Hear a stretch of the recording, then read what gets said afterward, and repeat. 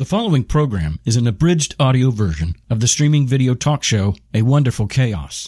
The hosts are Andy Chaliff and Bambos Demetriou. The format is entirely casual, unscripted conversation. If you'd like to watch a live taping or participate with your comments in real time, subscribe to A Wonderful Chaos on YouTube, Facebook, Periscope, or Twitch.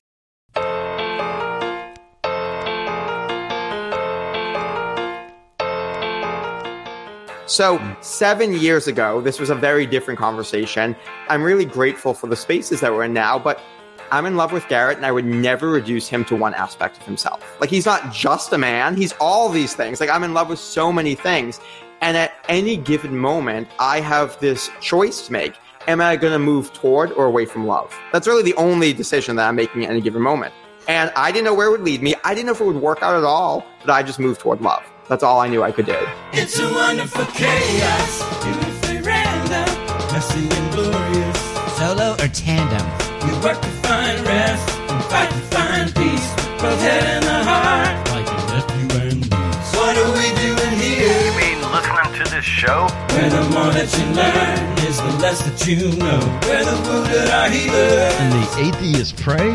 It's a wonderful chaos, and we like it that way. It's a wonderful chaos, and we like it that way. It's a wonderful chaos, and we like it that way. Today we're on with Mike Iamele. Iamele.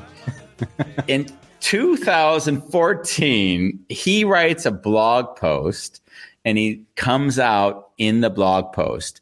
He goes to sleep and wakes up the next day to find out that that blog post has been shared over 100,000 times. Basically, it was a massive coming out party. So we're going to discuss how that feels, what he learned, what he would do differently in the future. We're doing that on A Wonderful Chaos. So, Mike, Andy, how did you find this one again? Mike, I did my trolling on Facebook. And what caught your curiosity with this specific? I'm always fascinated. The way we live today, people's lives can change in an instant. And it's like a lottery.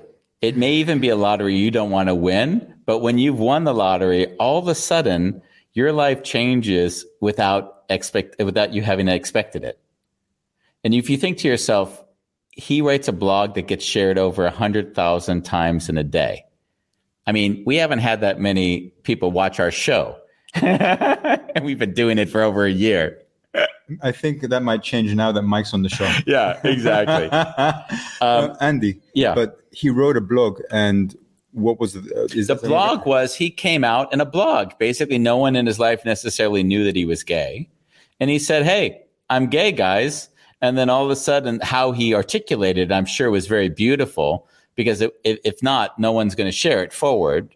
So there's something in that article that was so special and resonated with people, is that 100,000 people needed to share it forward. Yeah. So, I mean, I'm sure when he wrote it, it came from a very, very deep, honest place. And it was probably so well written that it had the impact that it's almost like the two sides of a coin. You're really happy that people loved it, and oh shit, now what do I do? It's like, it's almost the funniest thing in life. A lot of times I told you with the last letter, when it went well, that was the first book. I was really like I was like, I wrote it. I was happy it was done. And then it started to sell and people really enjoyed it. And then I felt a strange sense of, wow, now I kind of feel like I need to do something with this.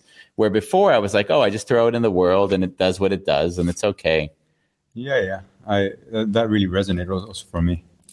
And I also can see that there's a degree of, I'm not really goal oriented. Nice. Is that true? Would you say that's true? Because you know me. I don't feel like I like to do things well, but I wouldn't say I'm goal oriented. I would say that, let's take the preparation for the house. Yeah. It had to be done. We had a deadline. Yeah. So there was a goal, but I also saw some things weren't working out, like the bed sheets upstairs. Yeah. And I saw some surrender there. I actually don't know what you did for that, but anyway. Yeah. I found another pair of sheets. Good. So I think it'd be nice to bring Mike on and see what really happened, because he might have a story that's not half as good as the one we just made up. It's so interesting to be backstage and hear people talking about you while you're just kind of sitting there. It's really interesting experience. The fun thing is we can see your reactions. We can see your reactions, of course. Right. The worst is for us is when we're talking and we see people stone-faced, and we're like, and we say something that we think is funny, and then we just see them looking, and they're like, "Oh no, we're in trouble now." And then you see them like logging out. Yeah, that never happened actually. No, not yet. Mike, can you share a little? Because I'm curious. You wrote a book. I did. Yeah. Did the book come out and then you wrote the blog, or was it the other way around? So it was all kind of intertwined. So basically, I'll start a little bit before that because it's all a leading up story. So I was pretty successful early in life. At about 22 years old, I started a public relations agency. And I worked with a lot of, executives in the industry. I worked with a lot of tech billionaires. And then a few years later, I woke up, I was still working at this company, and I was vomiting blood. And that didn't stop for about 2 months straight. So it was a pretty scary experience in my life. I was in my mid-20s. I vomited blood every day. I was hospitalized a few times just to get fluids because I was losing fluids so quickly. I was kind of shopped around to a few different doctors, and I had a few different diagnoses, but it wasn't conclusive. Nothing was really making sense here. And so at the time in my life, it got pretty bad. Like I went into work one day and I had to go to the bathroom, and I tried to make it to the bathroom and I didn't make it, and I shit my pants at work. And it was just like I couldn't leave the house anymore. I mean, I couldn't control my bowels. And so I had 2 roommates at the time. One of them was my older sister's friend, and she had a boyfriend. She wasn't there very often. And the other one was a guy I knew from college. And we were friendly, but we weren't super close. And he was on pharmacy residency, so he kind of knew the medical system. He also was home during the day, quite frankly. So when I couldn't drive myself to pick up prescriptions or go to the hospital, he would drive me. And over the course of 2 months, he would start, cooking me dinner and sitting on the couch with me. And it got to a point where I realized I kind of feel something for him. And it didn't necessarily feel sexual. I wasn't sure if it felt romantic, but I felt something. And this was strange for me because up until this point in my life, I had never been with a man, and to my conscious knowledge, never been interested. I dated women. I very happily dated women. And so I'm sitting here, and to give you some context, I'm kind of thinking shit, am I just scared I'm going to die? And this is like a human within proximity, being nice to me. I mean, I didn't know what to think about this. But I was also in this really crazy point in my life where I did think I was going to die. And so I was doing radical therapies. I was writing handwritten letters to every member of my family saying everything I've never said out loud. I mean, I was just doing anything that could get me better. I was reading books every day, acupuncture, reflexology, Reiki, you name it, I was doing it. And so I'm at this moment and I kind of think, if it were any other time in my life, feelings go away. I probably would have brushed it under the rug. But I thought, no, Mike, vomiting blood, I can't stuff things down. I've got to just put it out there. I said, he might want to move out. He might want to punch me in the face, but I'm going to say something. So I got up the nerve. And one day I said, Garrett, I don't even know how to talk about it. His name's Garrett. I said, I feel something here. And I don't think it's sexual. Maybe it's romantic. I don't know. But this feels like more than friendship. And I don't know how you'll react, but I just feel like I need to be honest about it. And I'm lucky that Garrett is one of the most thoughtful people I've ever met because he said, okay, it's a little weird, but I'll think about this. Let's talk about it. And so, right now I'm condensing months into a few minutes. So there's a lot more that goes into it. But, we sent emails back and forth in our kind of private time thinking. We had conversations. And we ultimately decided to explore a relationship. And so we still at the time, it was an open relationship. We dated women at the time. We weren't physical at first, but we were exploring a relationship together. And after about 1.5 years of exploring this, I actually remember the time we decided to be exclusive. It was, we were at a party and I saw him kiss a girl and I got jealous. And I said, okay, something has changed. If I am now jealous, something is going on here. And so after about 1.5 years, we became exclusive and we decided this was a real thing. But in that 1.5 years, we didn't tell our family. We told very few close friends because we didn't know if it was real or what this was, or if this was this blip. And I was still sick. So there was this thought like, what if I get better and then this is just nothing? And so it was a very kind of surreal time in my life. But we ended up, telling our families about it after this year and a half. And it kind of coincided with something that was changing at work, because I got the sense if you're vomiting blood, probably not the best job for you. So I knew it was probably time to leave this job. And I decided to do what I never, ever, ever recommend anyone listening do, which is give a year's notice at work. Because I decided I'm an owner, right? This is my obligation to make sure the company's in good shape. But it was hell. It was hell to work at a company being kind of phased out for a year, not be able to tell my clients, not be able to tell my assistants. Like, it was a very hard dynamic. And while all this is going on, I'm going to nutrition school and herbalism school. I'm navigating my first same-sex relationship. I'm trying to heal myself. I mean, it was a hellish year. But I finished that and I thought, you know what? I'm just going to be like the herbalist to Boston's tech entrepreneurs, because I was sick. I know all these people. Let me help them out and not be sick. So I decided to be an herbalist. About the same time we told my parents that we were together. Mostly went well. Not everybody. Everyone got there eventually. We won't name names today, but mostly went well. And we, I started being an herbalist and I wasn't making a lot of money.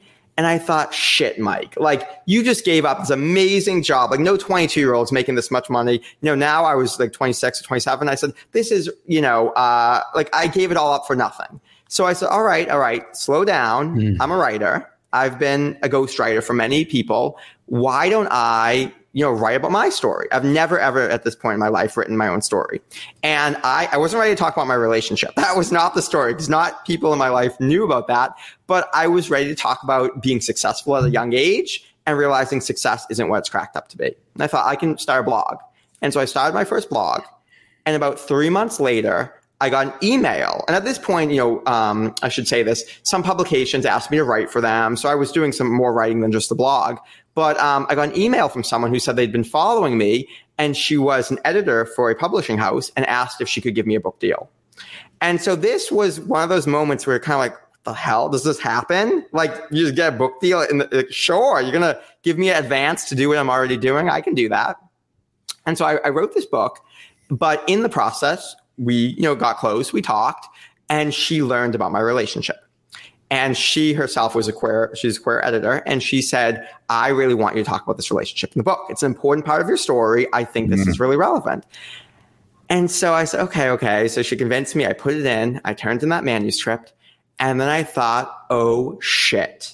Like, I have to tell people before they find out on the shelves of Barnes & Noble, right? Like, I have to tell. I mean, yes, my parents know. Yes, some close friends know. But most people in my life do not know about this relationship. And honestly, we're still navigating it. We're still trying to figure this thing out.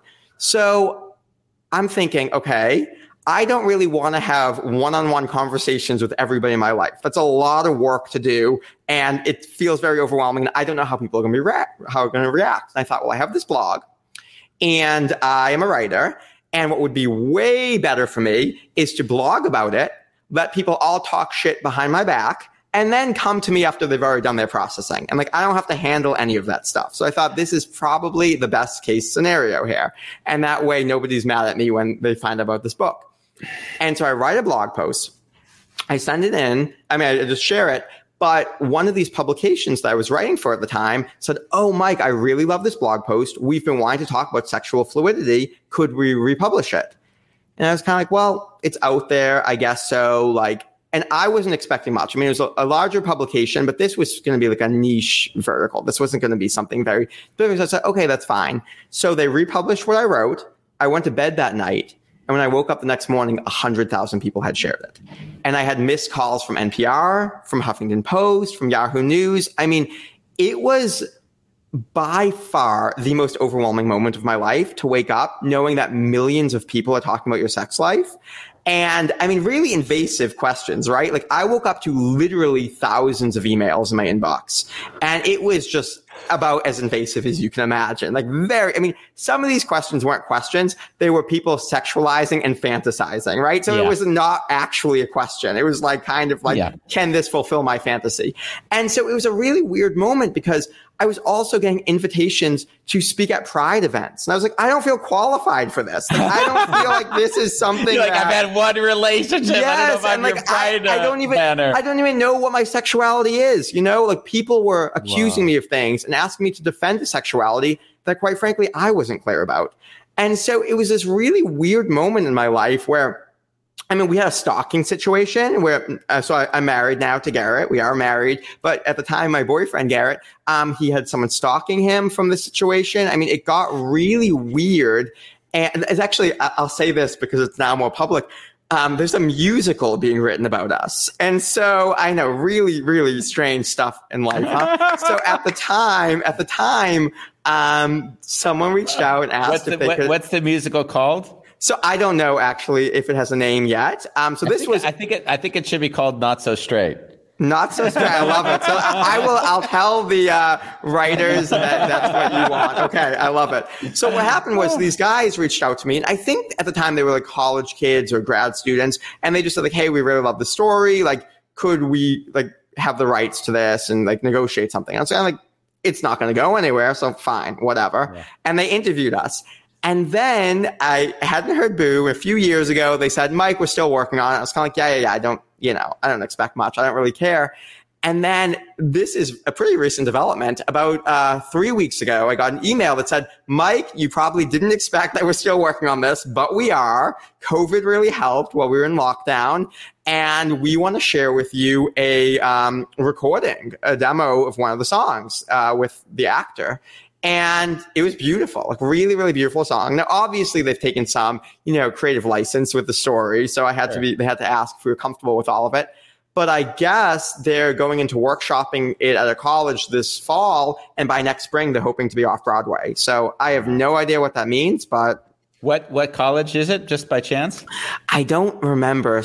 I probably should know these things. It's in Long Island, but it's a college I'm not very familiar with. I work a lot in Indiana at the School of Music there, so I thought it would be funny if that happened to be the one. Oh, that would be super funny. No, these guys are in New York City.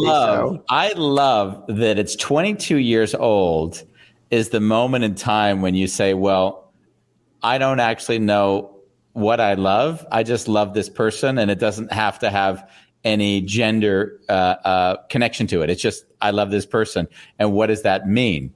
And I think I think the reason why Pride would find that so beautiful, as I find it beautiful, is that once one understands love, that you no longer attach it to gender. It just so happens that we've been socialized to attach it to gender, which then confuses the shit out of people, because then they think, I'm not supposed to feel this way, when in actuality, maybe you were supposed to feel that way, and then everyone else is fucked in the head. Right.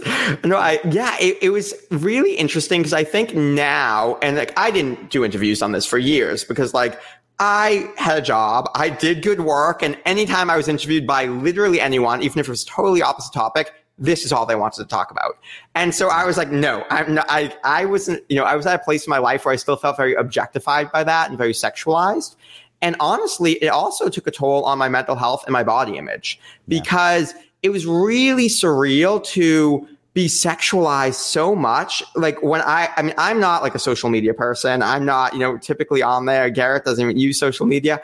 And so I'll tell you, this is kind of a funny story. I'm not a social media person, but what I do take seriously is scavenger hunts. And so Goose Island came to Boston and they were doing a scavenger hunt, and like I had to win this thing. And you got extra points if you downloaded Instagram, which was pretty nascent at the time. And you it was a wild goose chase. So if you went to the wrong bar, you had to do a sad selfie, and you just like looking sad. So I had my Instagram. The only reason I had Instagram was 20 sad selfies. And so this article goes viral. And I'm getting like hundreds of messages like, where are the sexy photos of your boyfriend? Why do you just look depressed all the time? And it was really interesting because any picture I posted would get really graphic comments. And I became very insecure about my body. And it took me a long time, actually. I did a lot of work. And now if you look at my Instagram or you look anywhere, you'll see a lot of boudoir photos because I've had this whole reclamation of really exploring my own body image on my terms and the way that I relate to my own body. And that's been another big journey here. You know what's funny is we're in Amsterdam. I think there's more sexual fluidity here than in other places just because people don't think that one needs to be a certain way, although it still exists, of course.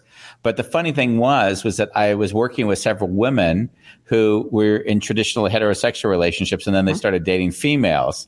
And I saw that one of the biggest challenges that they were facing was the label of being called lesbian. Because they said, I don't feel myself to be a lesbian. I'm not, I mean, I happen to have, and when I was hearing you, like, it's interesting because even the label gay feels like it's not really the right label because it's not really how it's almost like I'm almost free to be whatever I want to be. And it happens to be with a man right now. Like that's more the feeling. Absolutely. You know, I think, and people ask me that a lot of times, you know, what label do you identify with? And I honestly don't care. Like I'm at a point now where like you can call me bisexual, pansexual, sexually fluid, gay, straight. It does not matter to me. I am attracted, and I've explored my own attraction, right? Like I still will be honest with you. I'm more likely to notice an attractive woman if I walk into a room, but I'm much more attracted. Right. But I'm attracted to men than I used to be. And I've really, you know, one thing we had to do to explore the physical side of our relationship, we actually used pornography a lot because it felt safe to not have to physicalize something, but to be able to say, is there some desire or latent, you know, eroticism here or something we can explore or get excited about together? And so using that was really, really helpful for us to begin to explore parts of ourselves that maybe weren't explored. But just a question about Garrett before. Was Garrett, had he had a relationship with a male before you were together? He hadn't. No. In fact, he had dated a woman for 6.5 years before us. So Garrett is kind of only like a long-term serial monogamist, and that was his only other relationship, only other sexual encounter. Actually, this sounds like a great musical. Sorry, I'm already. Like I'm really celebrating you from over here. Like as I hear you speak, the way you've engaged every aspect of your life, it's so beautiful, intuitive to witness you. Like even when you were vomiting blood and you know you shit yourself and all that, and actually saying, hey, this might be a sign that I'm not in the right job, and really listening to that, taking the risk. And it feels like you've just taken risk after risk and allowed that to guide you and guide you and guide you. And what I've seen with you, I haven't heard you being a victim, but in fact, you've been able to tap into creativity and kind of say, okay, this doesn't work, but I'm going to try this out. And there's also this aspect of what me and Andy talk on the show, surrendering to something that we don't even know what it's going to look like. And all of a sudden allow that to speak to us. So, Mike, amazing. Thank you. You know, as you were speaking, it reminded me of that moment when I did shit my pants, because I feel like that was a moment that actually changed my life in a lot of ways. In that, what happened was I went to the bathroom, I didn't have my phone on me, and I shit my pants. And I realized I didn't have my phone on me, so I couldn't even ask somebody to help me. And so like there was nothing I could do in this moment. I had to leave the bathroom with shit in my pants to solve this situation. And so I'm sitting there and I'm shaking, right? Like I'm an adult, and I worked at the time because I was working at a small PR firm that we started. So it was a co-working space. So it was a big, big co-working space. A lot of people were there. And I remember shaking and looking myself in the mirror and just saying, this happened. Like the sooner you realize this happened, I know I want to pretend this didn't happen. I want to ignore it. I want to like wish this didn't happen, but it happened. And the sooner I can acknowledge that this happened, the sooner I can make a plan to get out of this situation. But I could stay in this bathroom all day crying because this sucks. Yeah, the fact that you even said that to yourself, it means that you didn't try to shut it down or push it away. It feels like you fully owned it, even though it sounds very difficult. Yeah, well, I mean, there was this kind of, I'm almost grateful for that moment. And a lot of these things that were kind of crazy, like people ask me all the time, oh, how would you have prepared for this article if you knew? I wouldn't have written it. Like, I don't, that's not a logical question. This wasn't an expectation, but I'm now grateful for it looking back because it's changed me. And this moment of shitting my pants, you know, I'm grateful for because it was a forced surrender because there was literally nothing I could do. Like I could do nothing else except accept the situation. And so I cleaned myself off. I ran out, grabbed my phone, ran back, and I texted a few people, the office manager to put an out of order sign up, a friend to buy me pants, and someone to call a cab for me. And I snuck out the back door and I left. And I mean, it was a really powerful moment. I know it's kind of a silly moment to bring up here and seems off topic, but it was a powerful moment because it made me realize like, literally shit's going to happen. Life happens. Things are happening here. And the sooner I can accept it is the sooner I can be creative to use the situation and change it. Wow. I really want to read the article because like you're a very captivating, charismatic speaker. So I can just imagine, or maybe I'm projecting that the writing is as good as so I have some actual terrible news for you. I mean, it's not so terrible, and I can always send you a PDF, but Mind Body Green, which is the publication that published it, this past summer took it down because they're going only peer-reviewed articles by doctors. However, there is a reprint in Good Men Project and Huffington Post. For legal reasons, they couldn't publish the entire thing, so you can read like half of it. But if you ever need, I have like a PDF of the full thing if you can't get it. I mean, I know people have illegally reposted it, so I'm sure you could find that if you wanted. But if you can't, you can let me know. But yeah, it's really sad because people are always emailing me a broken link and like, why doesn't this work anymore? I was like, I know, I'm sorry. Well, I can imagine though, like I know myself, if something inspires me, I want to read it and read it again until it kind of sinks in, because there's so many golden nuggets in your story and your journey. Yeah. Well, I think because people ask me a lot of times, why do you think it resonated so much? And one thing I'm grateful for actually today and why I like doing interviews more is the conversation, at least here in the US, on sexual fluidity has evolved so much. So 7 years ago, this was a very different conversation. And I'm really grateful for the spaces that we're in now. But the one part of the article that I think, if I had to guess, resonated with a lot of people is where I said, Garrett, I'm in love with Garrett, and I would never reduce him to one aspect of himself. Like, he's not just a man. He's all these things. Like, I'm in love with so many things. And at any given moment, I have this choice to make. Am I going to move toward or away from love? That's really the only decision that I'm making at any given moment. And I didn't know where it would lead me. I didn't know if it would work out at all, but I just moved toward love. That's all I knew I could do. And I think that's the thing that's quoted to me a lot by people. Thank you. I'm thinking on another end, like you're 22 at the time with you're 24. So I was about 25 at the time. So you're 25. How old is Garrett at that time? The same. He's 6 months older than I am. So how is it? Because even the first time you two have intimacy together, it's got to also be like learning something new. Or how was that experience? 100%. People will say all the time, oh my God, you're really in love with this person. And when they see us together, they hear us interacting, they always say, oh my God, there's so much love. The first time you kissed must have been magical. No, not at all. No. I mean, the first time we kissed, I had never felt facial hair before. And Garrett has a full beard. I mean, it was abrasive and it felt uncomfortable. And I hated it. Like I felt sick almost. I did not feel good kissing him. And so for a period afterwards, we would hug, but we never kissed. And so it was like learning something. And it was interesting because I've had, sexual situations, obviously, that were purely sexual without emotional connection or without a lot of emotional connection. So to have a moment where any physicality, not just sex, like kissing or hugging, any physicality is an expression of emotions was really unique as well, because it was purely like, I feel something and I want to express it and I want to find a way that's comfortable and right for me. And that's been an evolutionary process, obviously. And, now it's a lot easier to look back, 7 or 8, well, we've been together now 9 years because 2 years we were together. So 9 years later, and see the situation. But at the time, it was really stressful, and there weren't many people I could talk to about it. Yeah, it's so. I remember when I was living in Australia, and I've always been quite open-minded, so I haven't really identified. I mean, I've always felt to be heterosexual, but I also didn't feel like just the label of being gay would be something that would stop me from just exploring. Yeah. And I remember going out one night and having an experience, but I never felt like, I don't necessarily feel like I want to kiss this man, because it just didn't feel like it was coming from a place of curiosity. It was more like, just because you can do it doesn't mean that it's something you just do. But what I thought was interesting was that the freedom to be in that space is something that I saw lacking in so many others around me, where they would judge anything in regards to direction of homosexuality or whatever that might look like.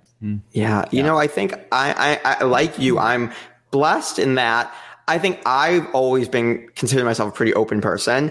And, I remember like I lived in San Francisco. I had a lot of gay friends. Even here in Boston, I had a lot of gay friends. So it was something that I always thought like you, like if ever I felt an inclination to go a certain way, sure, like whatever I feel called to do. And it just hadn't come up. And I think that really helped me because, I'm grateful, my parents are pretty open-minded. I won't say that like everybody has completely removed any internalized homophobia, but I think that like I didn't grow up in like this fundamentalist Christian household where this was told to be the worst thing in the world. So I think that really helped me. And my heart really goes out to the messages I get from people who have that level of conditioning and really have that level of self-hatred. And I just think my story, I don't know that I would have been able to explore this entire situation had I grown up with that. And that really saddens me because Garrett's the love of my life and I wouldn't have gotten to experience that. How does it feel to be brought forward as this sort of speaker for the Pride community, where obviously like you're the kind of poster child of what we would like to see society to be? Well, I think that, right. So there's problematic aspects to all this, right? Like, of course, I'm fully recognized. Like I'm this, white, thin, cis, upper middle class person, right? I'm, Garrett and I are monogamous. We don't go to like bars and clubs. Like I totally understand the problematic, like respectability politics of like, Mike is this ideal. I'm like, listen, he's not too loud or too flamboyant, which I certainly can be. But, this is the image that's bestowed upon me. And I think it's been really interesting because even from the beginning, I've always felt underqualified to speak about, LGBTQ plus issues. And I didn't want to speak at Pride events because and even now, right now, I'll be honest with you, in my work, I'm running a LGBTQ plus men's group. And it's the first time I've ever explicitly worked in that audience. Now, I have a lot of clients, obviously, in that audience, and they've been asking for this forever, but I've always been very timid for those very reasons. I, want to make sure that we are creating space for a whole bunch of different perspectives. And I fully recognize that my perspective is one that people with, partially homophobic attitudes which is it on both sides actually, because some people might really like me. And then the other side, I'm very threatening as well, because I'm also like, oh my God, anyone can turn gay. Like this is really bad. So you can like hang around me. It might be contagious. Exactly. So I think there's the both aspects of it. And it's really interesting because like I'm not an object. I'm just trying to live my life. And so I think for years, that's why I didn't want to do interviews and I didn't want to talk about this because I was so fed up with these narratives people try to put on me. I mean, I probably shouldn't say this, but I will. When I was on an NPR show once, they wanted to talk to me about pornography and how I used, porn. And he said a few different things, the host. He said one was, well, you said that porn was a crutch. Like, so that's a horrible thing, right? And I was like, since when is a crutch a bad thing? Like, I use a crutch to help me walk when I can't yet walk. Like, that's actually a great thing. I don't know why our society thinks it's a bad term. And I said, and he's like, so like, I want you to be able to say right now that, porn made you gay. And I was like, that's not true. Are like, you serious? Yes. Like, they're like really pushing me into this kind of narrative. And then they wanted me to say, he said like, I just don't believe your story. I don't mean to be square, but I don't believe you. I was like, listen, man, I don't care if you believe me. Like I'm the one living it. You're not. I don't know what to say to that. So it was really interesting. I feel like, it took me a long time to own this story and own the parts of myself and develop a level of self-confidence where, I know before the show, I said, I don't mind if you ask me any question because I've done a number of these interviews and because I feel like I've really internalized my own truth. But I think that 7 years ago, I was still exploring and still questioning and still like, am I problematic? Am I taking up someone's space? And like, there were just a lot of things. It was really an overwhelming time for me. Oh, I just think, if I let it into my system a little bit, I feel so uncomfortable because there's so much change going on all at the same moment under the magnifying glass of a society that still isn't capable of holding the space that you would need to figure it out. Because everyone needs to put you in a box so they can feel comfortable about the categorization. It's just horrible. Yeah. It was rough, but I'm grateful that I'm at this point now where I can talk about it because I do think these are important things to talk about. I'm so excited about where conversations on sexual fluidity and pansexuality are going today. And so it's exciting that I got here, but it took me a while. It took me a little bit of therapy too. I have a question for both of you. As you both had relationships with females, do you ever together say, hey, we would like to have sex with females again? Great question. So we have talked because about let me tell you, actually, if I go either way, I could imagine I'd still be curious on the other end as well. Yeah, so we have not physicalized that, I'll be totally honest. We've talked about it. It's certainly been a sexy fantasy we've talked about quite a bit, but it's not something that we've ever, explored. And part of that is, we're not sure if, we were open at a point. We actually did have one experience together with a female, at one point way back when, but, we've done it. But, now, having been together 9 years, and we've been exclusive monogamous for that time, it's a question of, do we even want to, do we want to always be monogamous or not? And I think we feel pretty comfortable being monogamous, but I will say that, if I'm being totally vulnerable here, watching porn together and physicalizing with maybe a woman in porn could be exciting. So there are ways to still play with that. Yeah, totally. I've been really grateful for how you, Bambos, articulated it earlier, is that if I look at how society evolves, if there's not people like you who are willing to surrender to what is and not live by trying to satisfy any other standards or expectations, then we don't evolve. Because in a way, we're only defined by all of the belief systems that we brought to that moment. And so in a way, it feels in this kind of beautiful exploration that you've taken in your life. And I'm really, really impressed with that. Yeah. Oh, thank you. I say this a lot, but I think so often like labels and theories are beautiful ways for us to kind of generalize, extrapolate lived experience, explain people's lived experiences. But those labels and theories are only there to explain you. So I always tell people, like, if your lived experience is different than a label or theory, guess what? You've just disproven that label or theory, right? That's not applying to everybody. You've taught the whole universe, the whole world more about what life is, what it means to be human. You're not the wrong thing. You are right. Any label or theory is there to explain you. If it can't explain you, that's the wrong thing. And I think we get so, I know, and all types of labels and theories, not just around sexuality or gender, but I think that so much shame comes from feeling like I don't fit into this box, or I'm supposed to be like this. Why am I wrong? And I want to recenter that and say, no, you're right. And we're just learning more about the world around us. Yeah. Yeah, it's identity. I mean, it's one of the hardest things one has to they build and then they try to, lessen its grip on you, and then you live a free life again, right? In my life, also in my early 20s, I did take it further with a man. Mm-hmm. He kept on flirting with me, and I told him, listen, if I ever want to have sex with a man, you be it. Like, you're very beautiful. Mm-hmm. And it got to the point where we were naked on bed, but I couldn't take it to the next step. Mm-hmm. And I'm like, and it was really beautiful because he really respected where I was at. And when I said, I really love that I came up to here, but I don't feel that I can or desire at this point to take it further. And so as I was listening to your story, I couldn't help but connect to that part of my own journey. Yeah. And it's very beautiful. Yeah. It is. Well, thank you for sharing that with me. I mean, it's so beautiful that the level of openness and exploration, and then, hey, something might not be for you. And that's great. Like, there's nothing wrong with, I've done lots of things in my life that weren't for me, and that's okay too. And I think just for me, it's just this not being gripped by fear, not, feeling like I'm not going to go for something because I'm afraid. I mean, there was an opportunity with someone I really had emotional feelings for, and I'm so grateful I went for it because it ended up being something great. And I just wonder about all the people out there, because of our societal conditioning, who are too afraid to go for that. And clearly. Well, I was also brought up in a very macho culture. So I was looking around all the straight men, and I was like, fuck.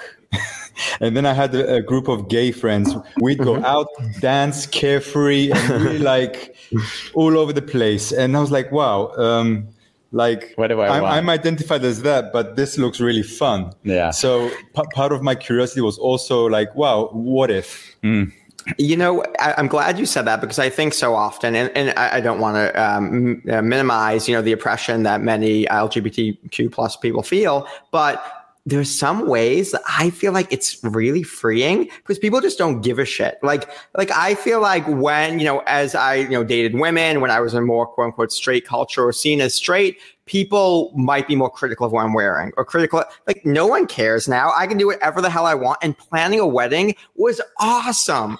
Planning a same-sex wedding was amazing because there are no rules. There are no expectations. I could do whatever the hell I wanted. And people were just like, oh yeah, I guess that's fine. Like I don't. So we had a kick-ass 3-day wedding in Aruba. We had like so many fun events and we just did whatever the hell we wanted.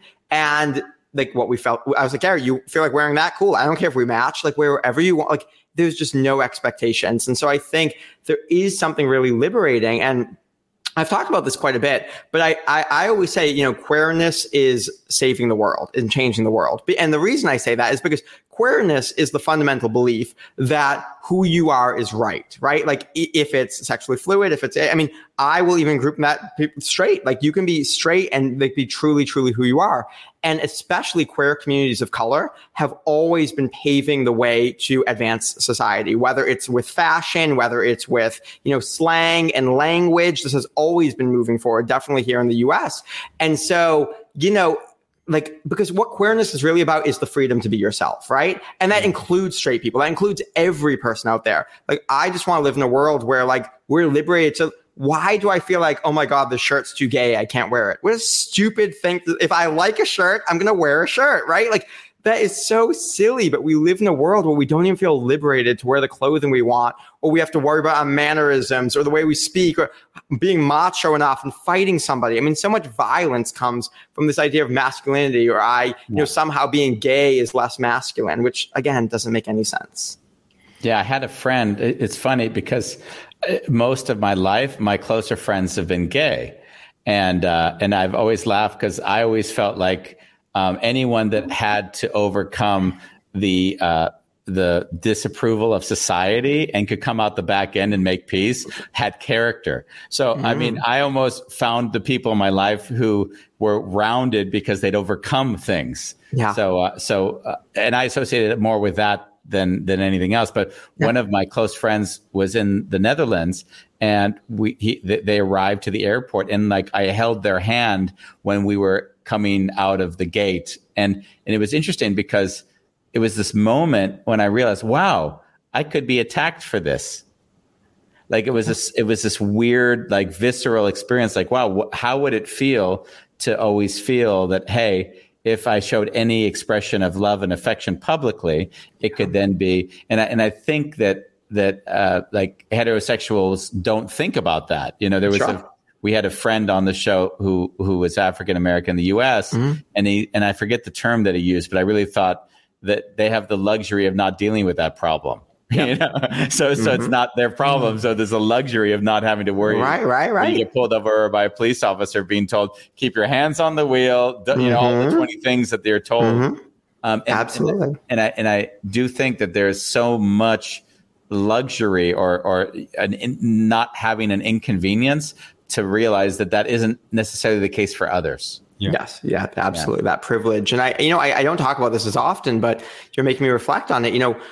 Early on in our relationship, we were really afraid to seem, even though we were like out at this point, quote unquote, we were afraid to seem romantic in public. And it was just something that I had, seen a lot of. I remember even being in San Francisco on vacation, which is a very gay friendly city, and really being afraid to like kiss in public or hold hands. And, there are things like, even today, we've been together forever. I'm not really a huge PDA person, but I've had to like check in, like, is that internalized homophobia? And would it be any different with a woman? And like, these are questions I have to ask myself a lot because of course I still have internalized homophobia, right? Like, I'm still pulling things out of myself, and I'm also pulling out snap judgments I have about people who, we talk about respectability politics, who live a very different lifestyle than me. I mean, people that choose to sleep with, multiple different people every day. Great, go for it. That's wonderful for you. And I have to check in my own kind of biases on those things. Yeah. It would be great to to hear out of your mouth a judgment to somebody else. He's so gay. You're Sure, like, oh my God, who is this? And what, is it me talking? What is this? Right. You've got to like check in on those things. And it's sort of, it's interesting. I think actually one thing, I know you have a Netherlands version as well, RuPaul's Drag Race. So I never felt connected to gay culture because even today, most of our friends are couples, other couples we go to dinner with and stuff. And unfortunately, all of the long-term gay couples I know have broken up. So we don't have so just by chance, most of our friends are straight. The vast majority of my friends. I have a few, single gay friends, but most are straight. And I don't drink, partially because of my health issues. I don't really go out to clubs. And so I've never felt connected to gay culture. And it was really actually through two things. One, watching RuPaul's Drag Race and really kind of learning and getting, which I felt so silly. I felt like a middle-aged straight woman trying to learn about, gay culture, watching these things. But the other thing was I created a meetup group for gay men in the Boston area just looking to have friends. And because I just wanted to have, more conversations and more platonic relationships, especially given my history of feeling sexualized by a lot of gay men. Yeah. And so that really, those were two things that really helped me to start to work through a lot of stuff. Yeah, when you say that sexualized thing, it dawned on me something that I also experienced. As I was very gay friendly, I also saw that I was seen as this target of, we're going to convert him at times. Mm-hmm. So when you said that, it reminded me of like, oh yeah, I remember those times. I used to sell suits when I was 16 years old at in San Fernando Valley, in Los Angeles. Mm-hmm. So I'm the only straight 16-year-old kid in a fully gay department, right? Sure. And they were just, I didn't experience it as sexual harassment, but today I'm sure none of that would stand, I remember my boss kept saying, Andy, give me a coffee like my men, strong, black and dark, or whatever he was saying, that kind of thing. So yeah, it was, that kind of thing. Yeah. And it was interesting because I think maybe at a point in my life, I would have wished women would have sexualized me like that, but I had never experienced that from women. So it was a very foreign environment for me to have all of these messages and all these things, coming at me. And just, again, like the invasive questions. Cause I think like you, they wanted to convert you. I think I was already convertible. So there was this kind of like fantasy fulfillment going on. And it really took me some time to work through that. Were the messages coming from males or females? I assume males. Males. Okay. Yeah. I'm saying I would have in the past before that preferred probably women. I had never been sexualized like that by anyone. Yeah. And then all of a sudden to have it all at once. It was a lot. So yeah, it was all by males. Usually there are some females too, though, interestingly. Yeah. And in a weird way, I hear a lot from my female friends. If they look at their Facebook, they've got like 100 invites from random men a day. Yeah. I've definitely gotten that. I've gotten pictures sent to me. And so, if I don't know somebody, I usually just don't accept. Like I just, or on Instagram, I won't even look at it a lot of the time. But I've gotten things for sure. How did you deal with last name when you got married?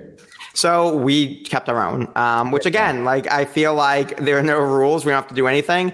And so if we choose to have children, and we probably will, we're going to hyphenate. So there'll be Iamele Lack. Garrett's last name's Lack, but I've just kept my last name and he's kept his. You got a cool last name. Let's get that straight. Oh, yeah. Thank you. Except my dad's from Italy. It's really hard because the I, it looks like an L. So we don't usually have two vowels in a row like that. So everybody assumes it's an L because like Iamele. And all the time. People are like, why did you keep your last name lowercase? People ask me that question all the time. I was like, I didn't. This is, they thought you were trying to be cool. Yeah.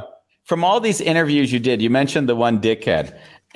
Did in that instant, did you see that individual had an agenda that they were trying to create to and what was that agenda, do you feel? So there was a narrative that they wanted to share, especially like that pornography is universally bad was certainly one aspect of it. And I think so. On a show like NPR, just to tell you how it goes when they're pre-recorded, they'll have a producer. And so often the host will get off the interview for a moment and listen to the producer and ask what the producer wants. So like reality TV, there is this idea of they want to get the soundbite they want, right? Like there's a kind of produced aspect to it.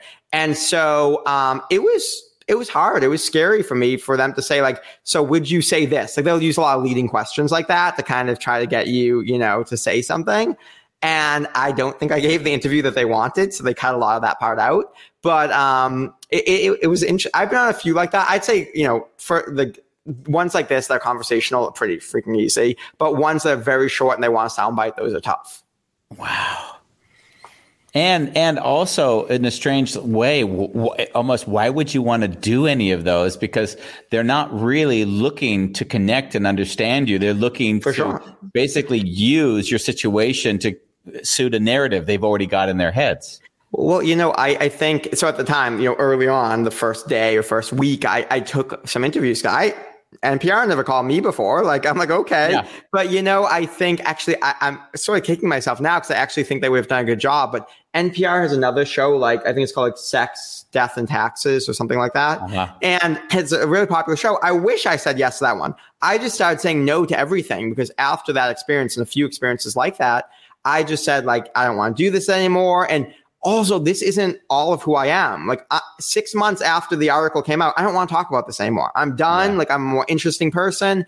And I think it took me a while to feel this integrated in my life where now I feel like any question someone asks me about any topic shows all of me because you can't separate me anymore. But, in my 20s, that wasn't the case. No. You mentioned in the beginning, you wrote this blog, right? And the intention was in a way that you didn't have to tell everyone one by one.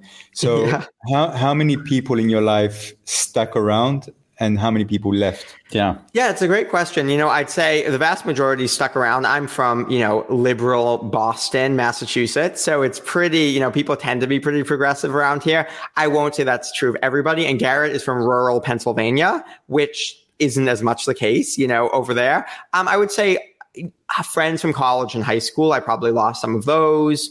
Some of that, whatever, like that's growing up.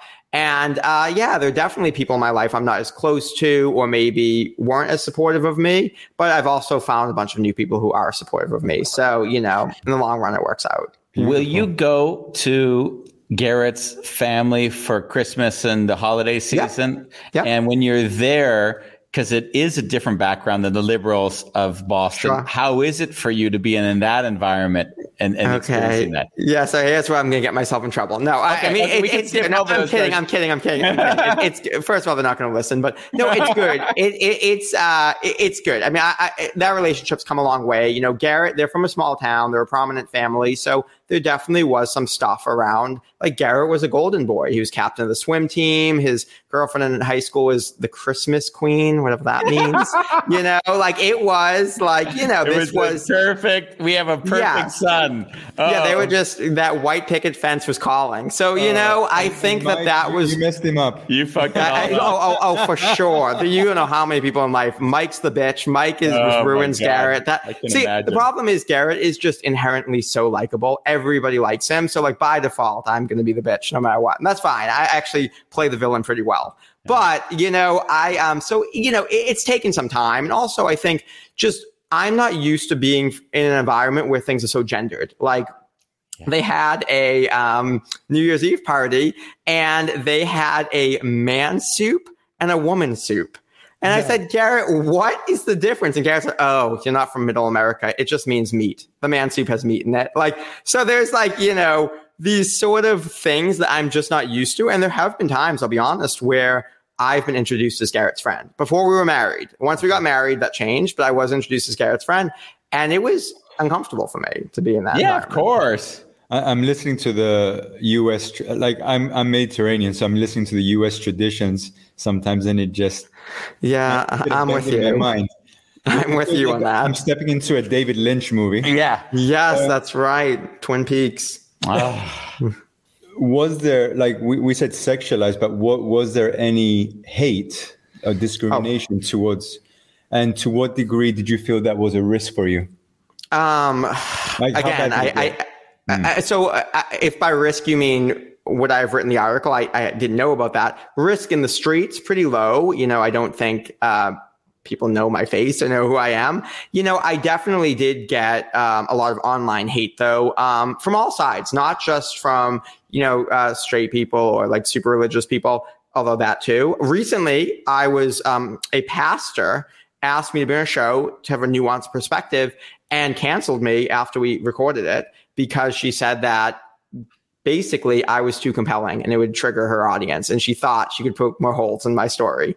And so, that was, I guess, a recent discrimination. I mean, we've had, let's stay with that for one moment. Okay. Yeah, please. The beauty of what you just said. Because the reason why Bambos and I are in awe of you is because you are so grounded in holding the tension of the space you've created for yourself that others will appreciate and admire you for that. But the same reason they'd appreciate and admire you, you're leading the way for others that say, wow, I can do this as well. Yeah. So the fact that the pastor said we can't run the show because Mike is just too articulate and he's too grounded. We would rather have somebody on who looks like they're a mess, who doesn't have any sense of being. Right. And then we can say, look, this is going to happen to you if you go down that path. I mean, how fucked up is that? Right.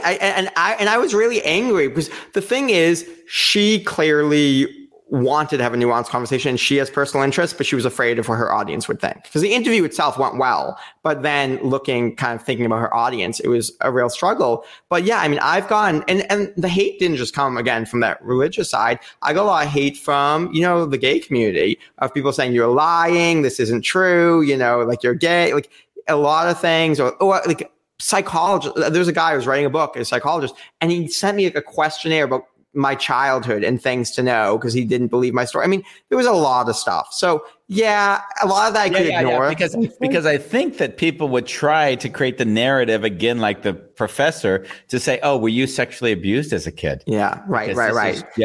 This is just your background coming forward from a dark place, that kind of stuff. Yeah, I mean, it's sick. Or they would say, you were secretly gay the whole time and you were afraid, so your parents must be homophobic. I mean, there was a whole bunch of things that, like, that type of stuff came out. In person, we're grateful. I don't face a ton of discrimination, but there was an incident recently, actually. We were on a plane going to Aruba. This was about a year and a half, 2 years ago now. I think it's in the Caribbean. Yeah, exactly. We see you have a fondness for Aruba. Oh, yeah. My grandparents. That's what I said. My grandparents bought timeshare there in the 70s. So we've gone every year of our life. So anyway, so we were going there. Garrett and I were sitting next to each other. And a man said, you have to change seats because my wife wants to sit here. And Garrett's like, well, we paid to sit next to each other. We want to sit next to each other. And he's like, that's bullshit. You need to change seats right now. And Garrett said, well, we'll let you sit in the aisle if you want so you can be near your wife. But we paid for these seats. We're married. And after this, he just, I guess, I didn't sit. So it was kind of the man was in the window, Garrett was in the center, and then I was in the aisle. So I didn't hear what was happening. But Garrett told me after that the man was just calling him homophobic slurs and threatening him and saying I kept calling him Mary. And I wish I heard this because I think Garrett's a much more kind of, he'll never speak up. He's not very confrontational. He's a very kind person.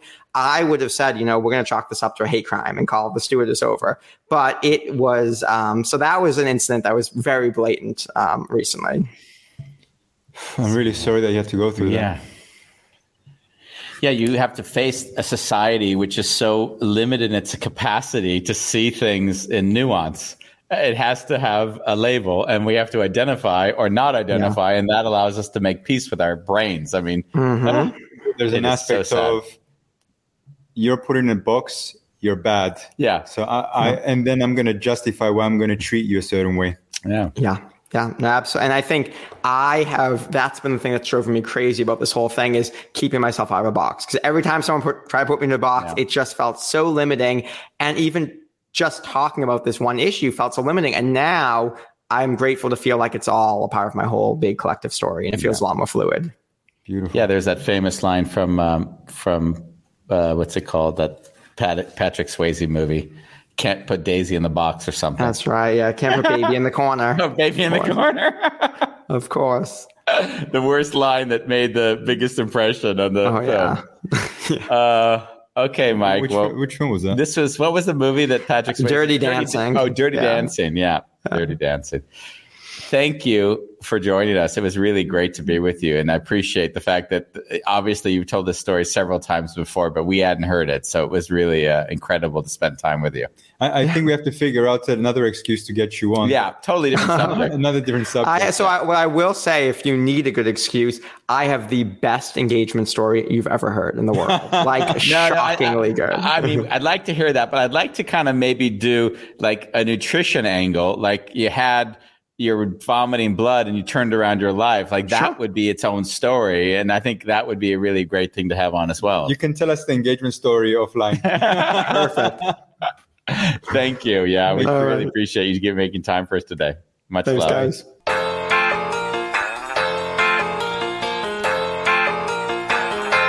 Wow. This was by far my favorite show this season. What an inspiration. Yeah. Yeah, I mean, when I said he's charismatic, you can always feel when a guest is really giving. I felt really energized being with him. Yeah, me too.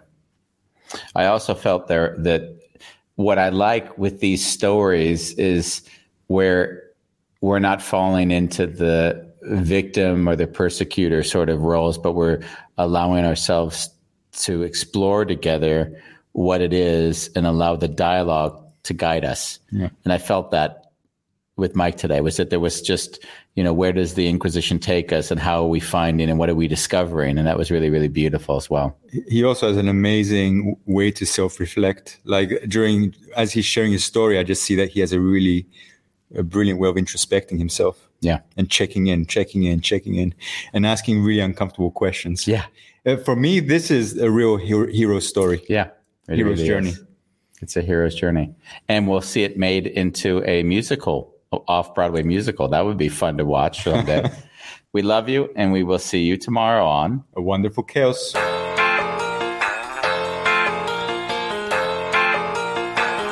It's a wonderful chaos. We like it that